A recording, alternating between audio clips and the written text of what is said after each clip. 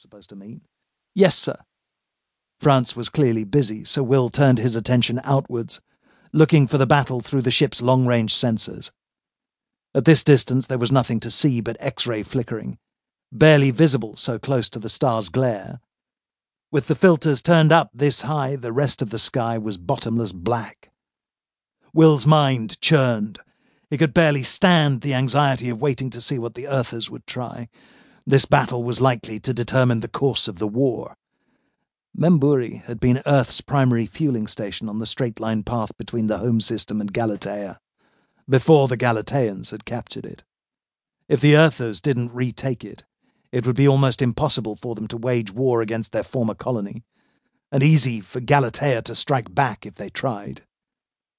On the other hand, if the Earthers did claim it, they'd be well placed to attempt another invasion, and Earth had no shortage of lives to waste in trying.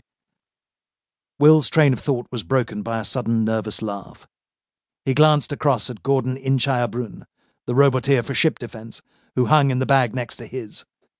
Gordon was a large, well-intentioned youth who had only been with the fleet for a year. This was his first big battle. "They dragged us in here just so we could wait," muttered Gordon. His eyes were screwed tight shut.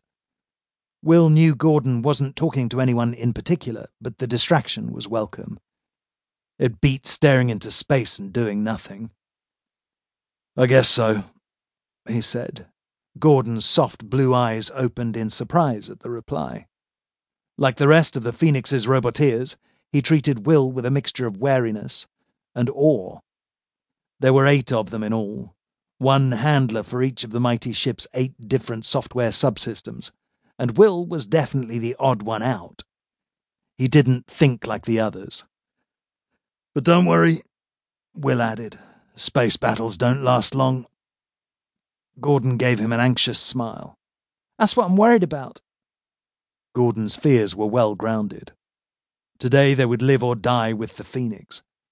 There was no way off a starship, when you were surrounded in every direction by kilometers of the most hideously irradiated machinery humanity had ever devised.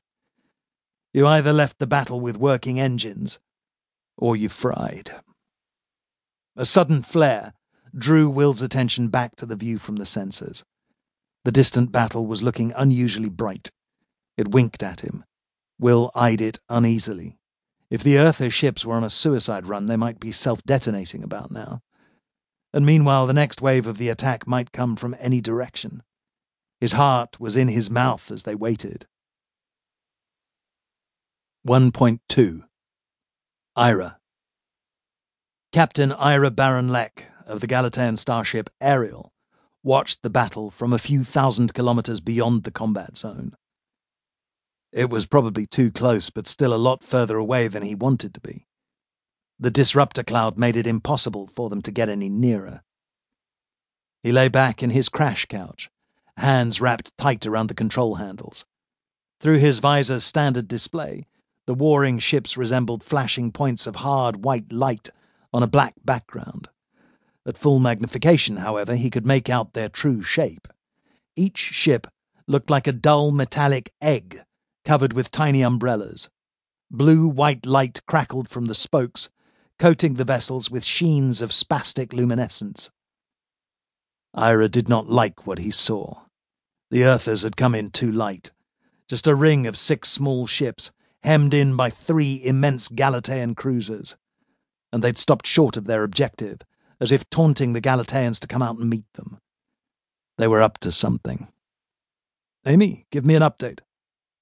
Though he and Amy, his first officer, occupied opposite bunks in the Ariel's tiny main cabin, Ira used his subvocal throat mic instead of speaking out loud. The Ariel was a soft combat ship. Given the physical conditions it had to operate under, battle orders were never trusted to ordinary speech. "No change," Amy replied. "The Earthers are using juice like it's going out of style. They haven't launched any gravity shields, just disruptor buoys. Central Command is convinced it's a suicide."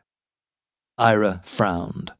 A disruptor buoy's single job was to fill the surrounding space with ionic crap that made it impossible for your enemy to use warp. It was an important tool in warfare, but one used sparingly.